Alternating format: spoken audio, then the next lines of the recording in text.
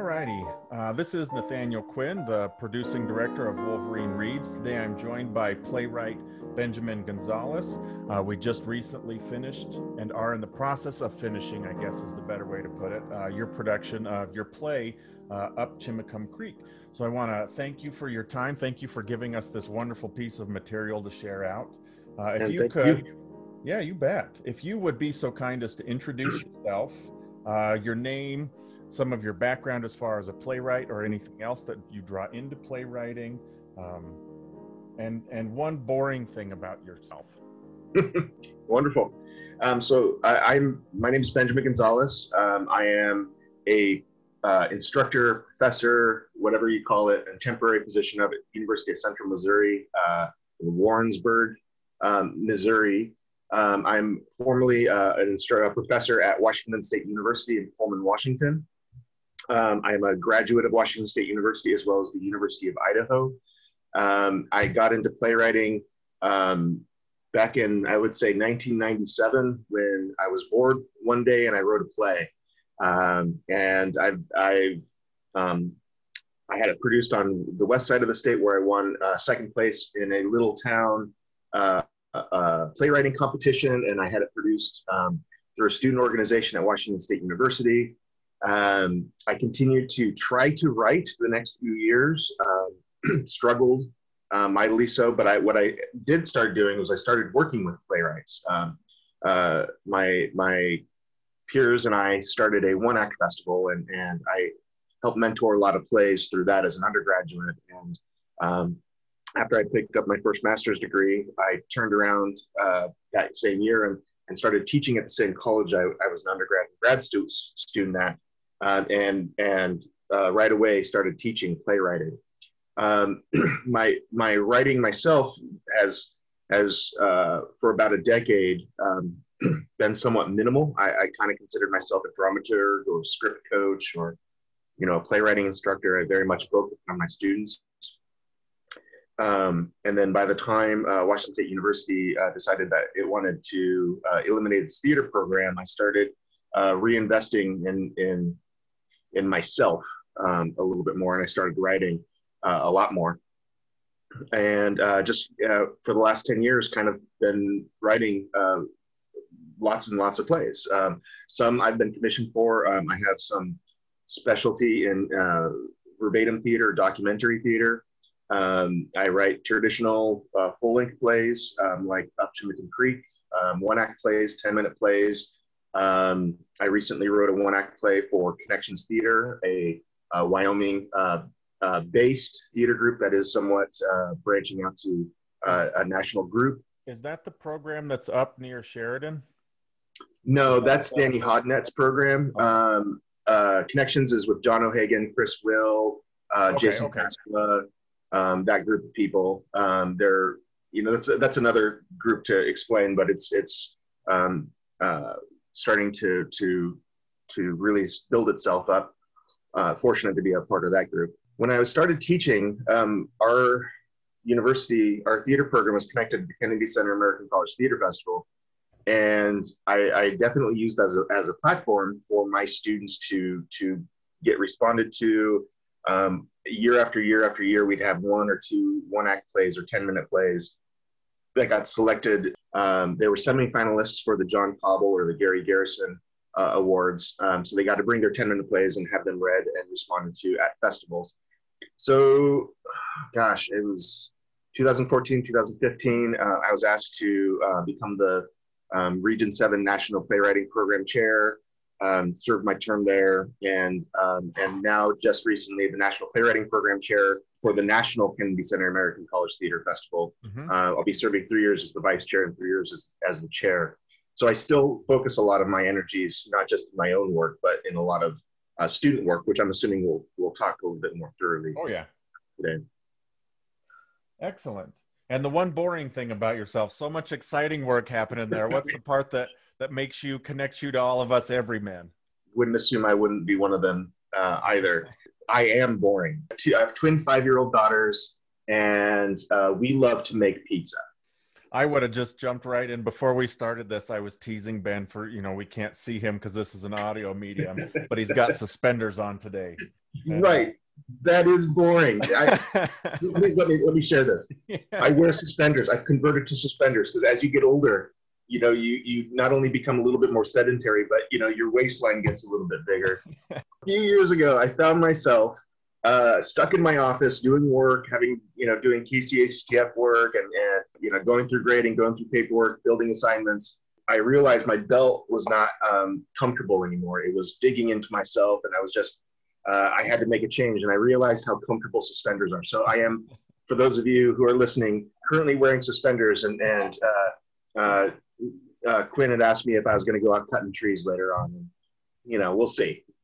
It's really funny the different ways that we approach that. You shifted from a belt to suspenders, and I went to a drafting table that I could stand at. Yeah, but I have to tell you, I think I have about a dozen pairs of suspenders because I have like neon pink leopard print and just very strange, loud, boisterous styles of suspenders, because you can't quite do that with a belt. But you can really say something about yourself with a pair of suspenders. This is absolutely true. There is character in suspenders. Absolutely blows people's mind when you can explain the difference between a pair of suspenders and the pair of bracers that you have on as well. Amazing. So, we touched on this, a little bit of background from you, and we're in the process of, I think at the point that we are doing this interview, we have the first 3 of 4 episodes of Up Chimicum Creek up, and we're putting the final little bits and pieces on our last episode, so that'll drop next Monday. Tell us a little bit about your process as a playwright. I know you said you started this whole playwriting endeavor as you were bored one day, so you wrote a play that won awards, and that kind of lit the fuse, I guess. Mm-hmm. But where do you draw ideas from? I mean, we could talk specifically Up Chimicum Creek or just in general. Where do you draw from?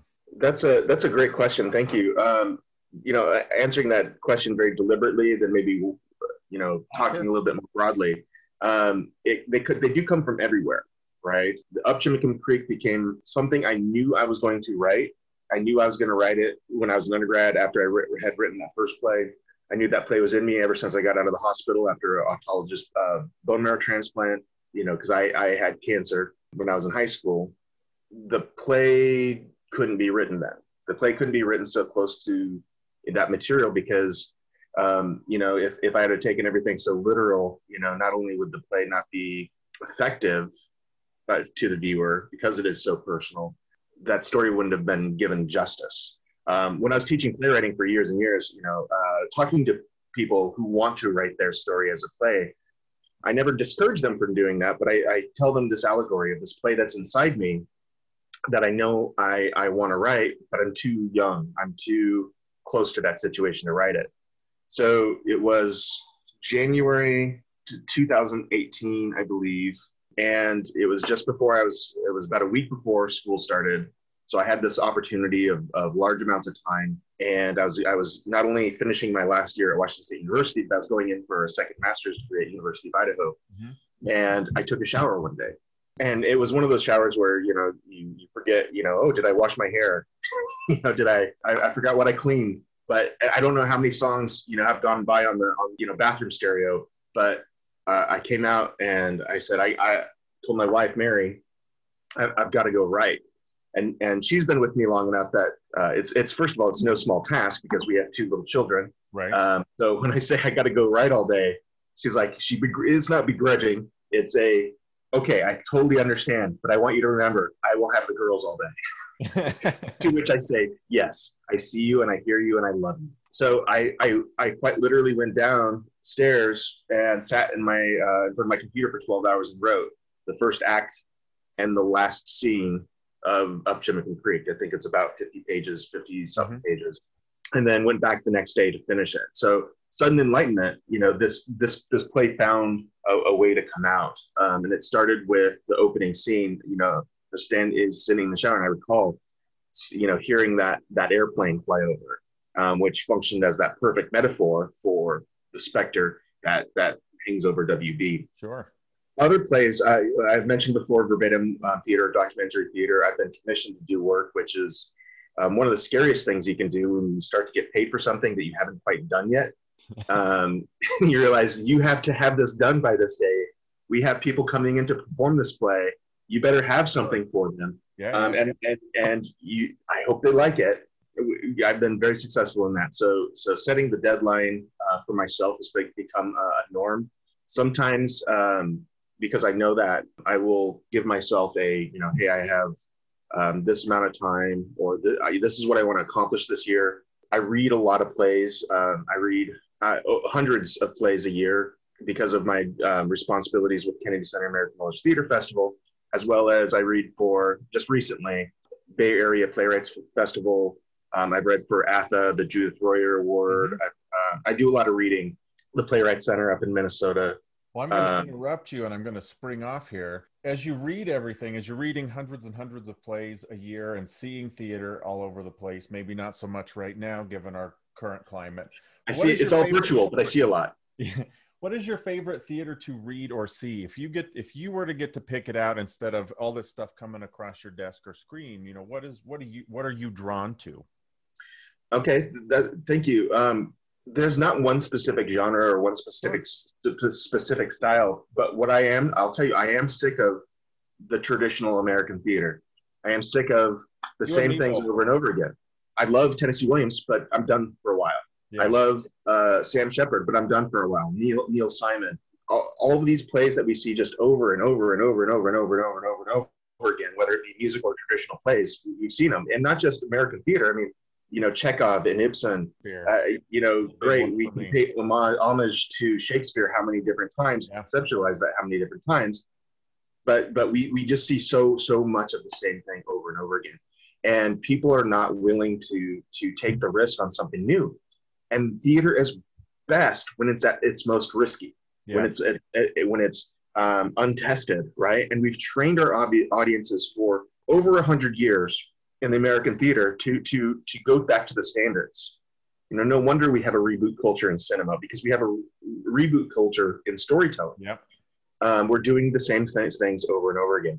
My good fortune is that these plays that I read are typically all new plays. These are all plays that are written today from 18-year-olds, 19-year-olds, 20-year-olds, from, obviously people that are older as well, but they're telling us our story. We're so busy trying to figure out what people are thinking or what our kids think, right? And they're telling us in their storytelling, and it's amazing. And some of the things that they're doing in their storytelling is, wow, it is fantastic. It's unforgiving. Just I walk away, even plays that I don't really care for, there's usually something in there that I just echoes and resonates within me. That's what I really try to do, trying to figure it out. And fortunately for me, I've been trained to working with students for a couple decades, get to really look and find where that is. New plays, absolutely new plays. If I haven't read it, and it's from somebody that has something to say, gosh, that's the play I want to send any and all of those new plays you're reading our way, so we can figure out a way to. There's so many though.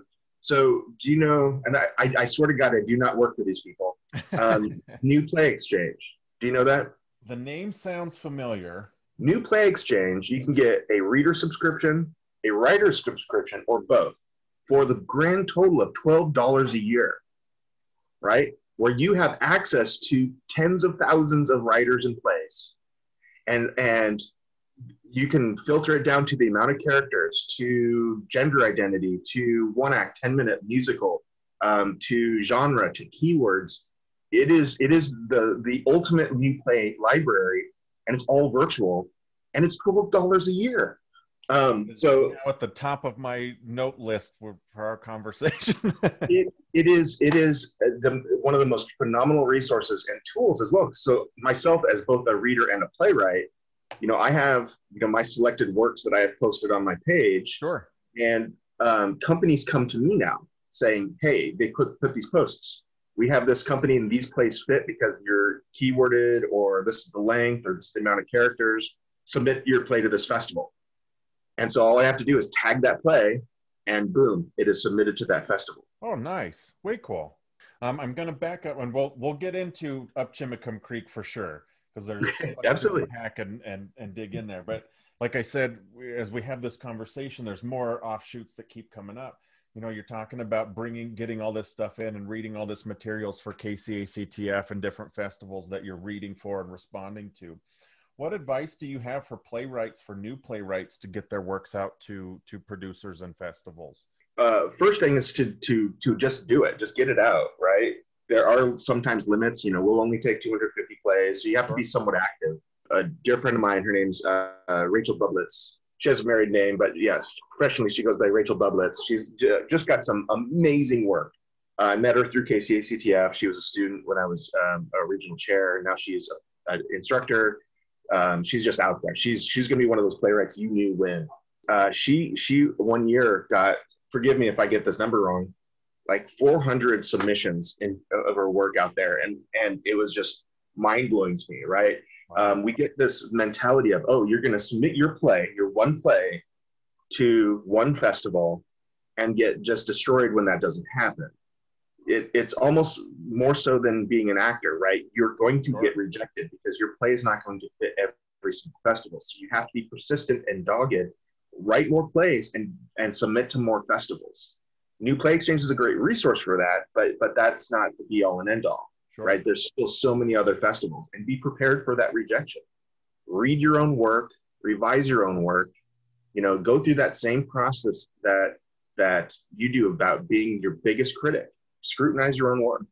I had a playwright, another fellow playwright, who was just really generous. He read one of my plays on NPX, and he said, "I really like this play. I just want to let you know, it had quite a few spelling errors in it, or punctuation errors in it." And a lot of playwrights would be like, "Well, what do you know?" Right? No, go back in, look at it. And I spent that next day correcting all of it. And I was like, wow, I didn't stop and do the fine tooth comb with that, and I should have.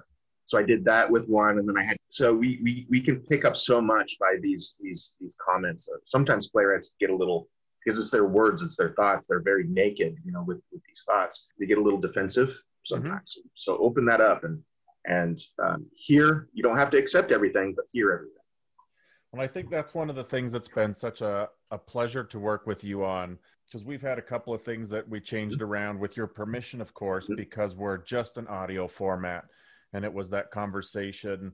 I know that this is what this punctuation means, and it's read this way so that it should be a look here and a what, but it's not. There's just not a way to do that in an audio format. And having that conversation, yeah, no, that totally makes sense. Let's flip this around. Ooh, let's adjust this. If we tweak this, then we can adjust this, and it fits better.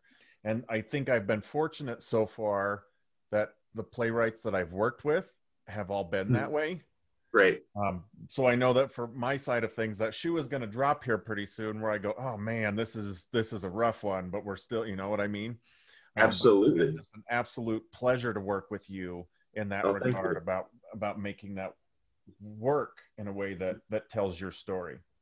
Right. My next question for you, we're going to start digging into Up Chimicum Creek specifically, and I have this posted as a broad question. And I'm not sure it's the right question, but what about WB? I know that you said a moment ago that you had cancer, and so you weren't ready to share this story yet. You had to get older and put some distance between you in high school with cancer. But what about, why is this story important to you as far as who WB is and him bouncing through time? Yeah, that's amongst the other things I've been doing is I've been working a lot with social justice. Mm-hmm. I was an inaugural or interim representation, equity, and diversity chair nationally for the Kennedy Center. And over the last, I would say 10 years, very much finding my own identity, being somebody who's mixed race, amongst other things. Sure. And this play very much for me is about identity, about who one, all the things that we carry with us forward, not just ethnicity. That's one of the reasons why the spark when it did, I think, one of the reasons why that epiphanous shower allowed me to write this play is because I was able to finally confront and address it, instead of just in a myopic one way, oh, boy is sick, boy has cancer, boy dies, right? This was speaking a little bit more to the nuance, I believe, of finding oneself, which I hope is not just for the people who share that same pathway as WB, but as people who are trying to figure it out, right? That the identity is yours to define and not everybody else's to define. And that there are certain things that we do consciously or unconsciously in order to fit in order to eliminate the dissonance between who people say we are and who we actually are. I think I'm starting to steer off on this response, but no, that's WB is definitely a representation of that overall journey, not just in the hospital, right? There's different, points in there. Well, and that's, I think, a really important, because this play spans 35, 40 years of this particular character's life. And one of the things that I found most fascinating and have been reflecting on a lot lately, as a Caucasian, white privileged male, there's a part of this play that I'm, for lack of a better term, I'm safe from, that I don't have to worry about. And on the flip side of that coin is how many times has my foot gone in my mouth, much like Willie's, WB's friend group, but also still exploring that for myself at 35 years old. What is my identity, and recognizing how it's changed over the years and what I don't like about myself, and how easy it is once you recognize that to shift. Whereas I think it takes Willie a lot longer than it did myself, or has, as I continue to do that, the freedom to shift who his identity is and to walk away from what may or may not be important in his world anymore. Right. Absolutely. Right. And again, identity is definitely something that isn't just reserved for certain individuals. I think everybody has to figure out their identity. It's if we don't, then gosh, at least quest to do it. I mean, I think it's perpetual. I think it's never ending, right? Especially as we evolve and grow and age and acquire new relationships and have families or whatever, however people live their lives, jobs, occupations, all that stuff. On the other side of that, for many people that we know, that they fight for their identity not to change when the world around them changes, and the consequences of that. Yeah, they have accepted an identity of themselves within a world that is changing, and they don't want to change their identity. Absolutely. Right. And as the world changes, they find, okay, well, I can fight that, right? Or I can go along with it. And that's hard. Yeah. I think that's an interesting dichotomy to look at in the play too. I was going over something. I was preparing my notes for the third episode's introduction, and I came across this realization that in Act 2 of the play, we don't see a whole lot from Tim. Red Riggle is out. We don't see him after the fight in the locker room in Act 1. And we see Coop as he understands who he is and the direction he goes off in. So he's got this understanding and he's off. Willie is still trying to figure out who he is. And Friday, I realized the other day, was fighting to keep it where it was. He doesn't ever want to grow up out of that high school, early college party phase. Right. Of course, there's definite, reasons, for that, as we find out. I don't want to spoil episode 4. With no big spoilers. Yeah, you're absolutely right. That fight between growing up and, finding that new status quo and evolving, or clinging to what was, clinging to the past. So I have another question. As far as this as a process, what is your, I'm curious, this is, I guess, a selfish question. As far as this as a medium in a podcast format, how has this been for you as a playwright? It's been great, because it's able to, I'm about to say hear the play in a completely different way, right? Where you're definitely emphasizing different textures, right? In this case, the audio textures, different rhythms. Anytime you see your own work produced by a different company, a different place, you're gonna pick new things up. But in this particular case, I mean, it's really just been enlightening, for me to hear that happen. You and I got to work on a radio play before, and I got to see your process, how specific and deliberate you are with the sound and the creation of not just trying to create the effects, but making sure everything's balanced correctly. So, I've just been downright giddy to hear, the work that you and your team have been, putting together for, because it is very, very specific. We got to definitely, I can't take all the credit for that because this show we finally were able to draw in a sound designer, Kyle Right. Harper, a friend of mine I work with outside of this project as well.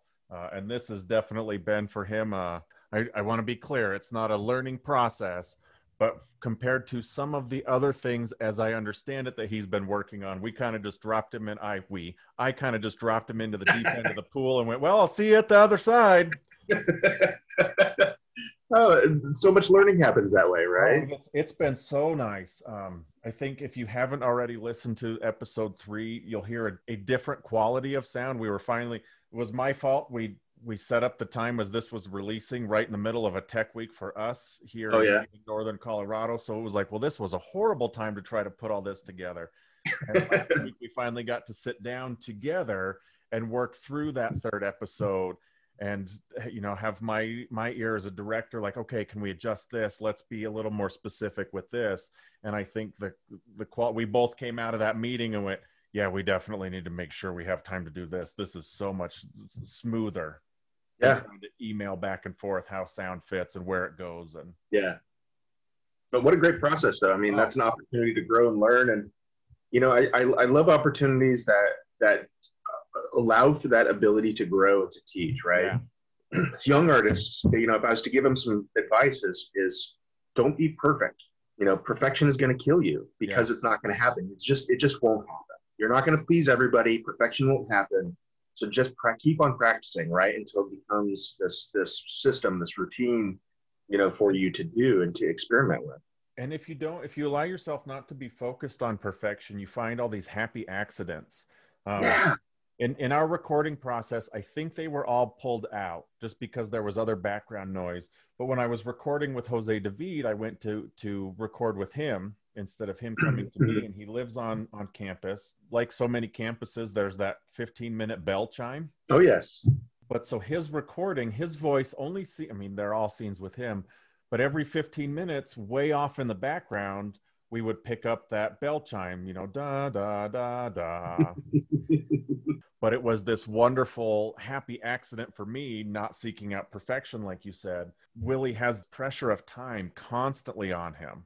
Right. But I never would Right. have as a director, like, let's layer this in. It just happened to be that way. And I think the same thing happens if you go back and listen to one of the D&D games. Mm-hmm. We were recording at Quinn Smith's house, who plays Tim.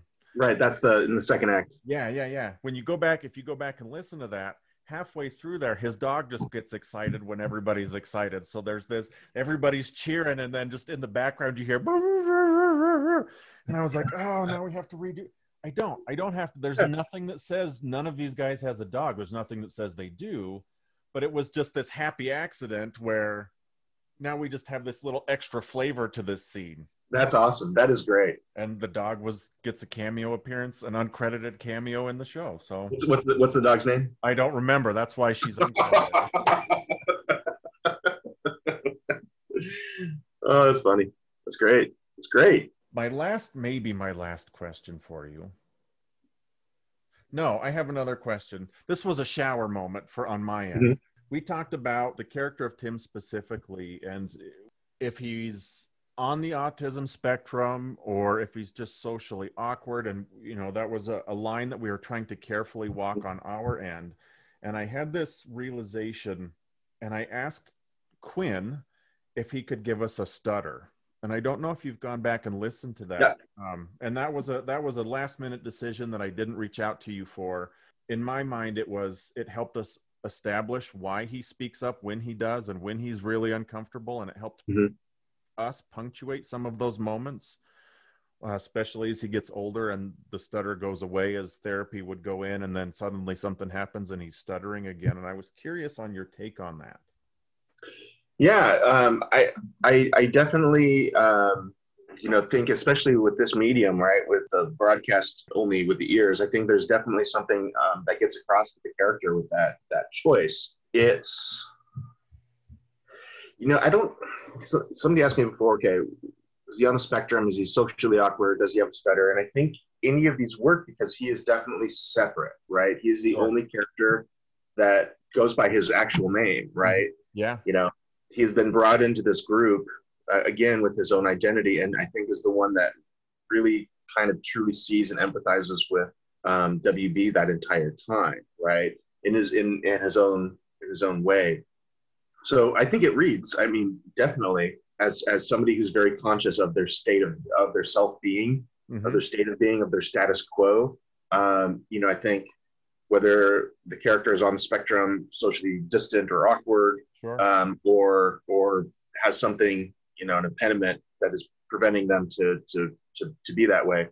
I always just make sure that I want to be honest and with characters in their identities with disability, right? It got me thinking, does this change anything with that speech? Would there be certain words, certain ways to go about that? Does it change anything? And I don't think I found that yet, right? As we're seeing, our newly elected president, has a very similar stutter. And a lot of times the pause in the conversation is like, I know I'm going to stutter with this word, so I'm going to pause myself and I'm going to change my word I'm going to use. It's still going to be effective, right? And they've trained themselves to become that way, right? So that's what I'm talking about. Is there an eventual change in pattern in that dialogue, the character Tim ages, and stuff like that? But a huge thing for me to be able to think about, right, as we start to move away to just, thinking centrally WB, all these other characters having their evolution and work with their identity as well. Well, I'm glad I didn't offend you in any way in making. No. Like I said, again, these are all different ways. I once had a student direct a play for a directing class, and I came in for the big directing. They had lights and sound and everything, and they had me in, and it wasn't a great play, but this brought it to like this kind of goofy depths of like, I wrote that, and then they took it there, and then it was kind of brutal. It was like somebody kind of just flicking me in the ear the entire time I was watching the play. Not to belittle the student at all. I mean, she was taking it where she wanted, as I gave her permission to. Sure. So the student though got so much out of it, right? Because they had so much. Watching the world premiere of Up Chimicum Creek over at the University of Idaho, there was a guest director. He was another MFA. It was so interesting to see some of the choices that were made there, right? So every single time a play that I've written is produced, I'm going to learn a lot from the director from that whole process. So this will bring me to my next question, and I think it's one of the simplest questions to answer and most difficult at the exact same time. In Up Chimicum Creek, do you have a favorite line, and what is it and why? Yeah, that's really hard. I don't know if there would be necessarily a line in there that stands out as in like, this is going to be quoted forever and ever, put it on my tombstone or anything like that. But I think the one thing, it's the line at the end of the play, the one thing I regret I don't get it right in my second act. Mm-hmm. Which is kind of the big reveal bomb drop there. And it brought me back to, after our pre-interview, Quinn, I was thinking about some of the things you were asking, and it actually brought me back to my call with my peers in grad school and Rob Casely, who was helping me through this process of WB's fate. Is he alive or is he dead? And it was a hard question for me to ask then. As we went through the process and we eventually got it produced, it was kind of more of the definitive answer, and I think that's the definitive. I'm not sure if that's 100% accurate, because I think it is the most accurate I've given so far. But there's the story about me going to the hospital for my bone marrow transplant. Okay.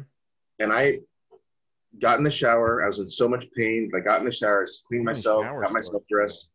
A lot of showers, right? I like to be clean. 1 or 2 showers a day for me, please. That's kind of weird, I guess. That's boring. I don't know. Back to boring things. And I remember being driven. My dad was working in Alaska on a fish processor. He was a safety officer on a fish processor. My older sister was in college. My little sister was staying with somebody, and my mother was taking me to the hospital for my bone marrow transplant. And on my way there, on this route I've taken so many different times, down Beaver Valley Road, across the Hood Canal Bridge, into Seattle at the University of Washington Hospital, I was like, I may never return. I'm going in to basically have the doctors kill me. And I may never return to this place that I grew up, born and raised, all these memories. I made it, in our expectation, WB doesn't make it, right? But how come that second act exists? And I think there's something about those who face their mortality and accept the fact that they're going to die. So you have to come to some sort of agreement and fact that you're going to die, right? Or else, how else do you summon the bravery, right? Unless you accept what the consequence could be. People who get in car accidents, soldiers, people who get sick. I mean, like myself. And I think there's a growth that happens in one's head once you see your mortality. Up until that point, I almost bit it a couple times because it was the second time I had cancer. There was an infection I got in one of my ports that just nearly took me out. That was awful. At that point, I just kind of said, all right, well, here it is, right? And for me, so many things went away. That was the moment my childhood went away. That was the moment so much went away. And after that as well, there's a perspective that you can take that is a little bit outside of your body, that you can kind of see that it's not death, but it's kind of a numbness to it. Sometimes you can forget, sometimes you don't, sometimes it comes back. There's definitely a coldness to it. So there is a little bit, not a ton, a little bit of truth to the idea that he lives through this, this second act, that he's, seeing this as an observer almost of what this is, whether it's, expressionist perspective or a dream but I've seen a lot of people, who have gone through these things and they're not who they were, whether they're disassociated with it or whatever bargain they made. So that right there, the only thing I regret is that I won't get a chance to write my second act. That was I remember writing that line going, my heart sank, right? Because who did I write that line to? Did I write that to myself to smack myself and wake up? What was that line to? And of course, then there's the refrain that we hear a lot, especially that's coming from Tim as well. I want to go home. Yeah. Right. And there's a lot of, I wish I want to go home. Right. And we realize at some point in our lives, hey, you know what? We can never go home. Yeah. Again. Right. Yeah. Hopefully that didn't throw any wrenches in your mix. No. I was just trying to figure out the best way to segue into an ending, but I think that's it right there. So once again, we have playwright Benjamin Gonzales joining us, playwright for our current production of Up Chimicum Creek. Again, thank you for such a beautiful and well thought out and character driven piece. It's been an absolute pleasure to play with this and to analyze and this is, I think, easily one of my favorite plays that I've worked on in the last 2 or 3 years, where I can keep coming back and keep learning something, because there's just so much sprinkled into it. Well, thank you, Quinn. And thank you and to the team for bringing it to life again, giving it an opportunity to be told again, especially on a broadcast that can be disseminated, so widely and stuff like that. It's a story that is deeply personal, but wanted to share. I mean, people have always come up to ask me, I hate to ask you this question. Forgive me for asking this question. I don't want to offend you by asking this question, but what was it like to have cancer? Like whispered, and I'm like, let me tell you, this was the defining moment in my life. There's no reason to keep this a secret. Yeah. What should we be watching from you? What projects do you have coming up you'd like to plug, or any websites, anything like that? Where can we find you? Yeah, so I unfortunately do not have a podcast. I've been thinking about doing a podcast. I need more time, for I am a professor. I teach a lot of classes. I work on a lot of shows. I work with a lot of students. Sure. I am currently directing a show called Susia, Cinderella Story for the Real World, with University of Central Missouri, that will be broadcast over YouTube come February. It is by playwright Nicole Jost, who I met during Kennedy Center American College Theater Festival, to actually talk about. I read this play 4 years ago, and recommended for the National Partners of American Theater. So it's just a real pleasure to be able to work on this play. So that'll be produced in February. I will be continuing to do my reading and Kennedy Center work. If you do get on New Play Exchange, I am on New Play Exchange. I have I think at least a dozen plays up there, some 10 minutes, some one acts, and I have 4 or 5, trying to remember, full length plays that you can access. I'm still, hopefully by January, we'll have a new draft of the drawing room comedy Sour Mash, which is completely ridiculous, but hilarious. So much fun to read. Yeah, I enjoy it because it's just kind of farcical. So I'll be working on that over this break. And other than that, I am still working on building websites and trying to spend some more time on my craft. Excellent. Well, thank you so much for your time today, Ben. Well, thank you. Thank you very much. Up Chimicum Creek by playwright Benjamin Gonzales features the voice talents of Heath Howes, Scott Hurst, Abigail Kochever, Nathaniel Quinn, Quinn Smith, and Jose David Reynosa as WB, with sound design by Kyle Harper and original music by Scott Hurst. Thank you for joining us at Wolverine Theatrics for our production of Up Chimicum Creek. Today we have a special thank you to Rhonda Quinn and Damian Thompson as our first Patreon members. If you've been enjoying our content, please head over to our Patreon page at www.patreon.com/WolverineReads and consider becoming a patron. We here are passionate about creating and celebrating new theater, and becoming a patron helps us to continue creating and improving our craft. For all of us at Wolverine Theatrics, thank you for listening, liking, and sharing. Watch for our next show, The State of Mississippi vs. Davis Knight, excavated by Victoria E. Bynum, processed and dramatized by Marcus J. France, and based on The Free State of Jones by Victoria E. Bynum.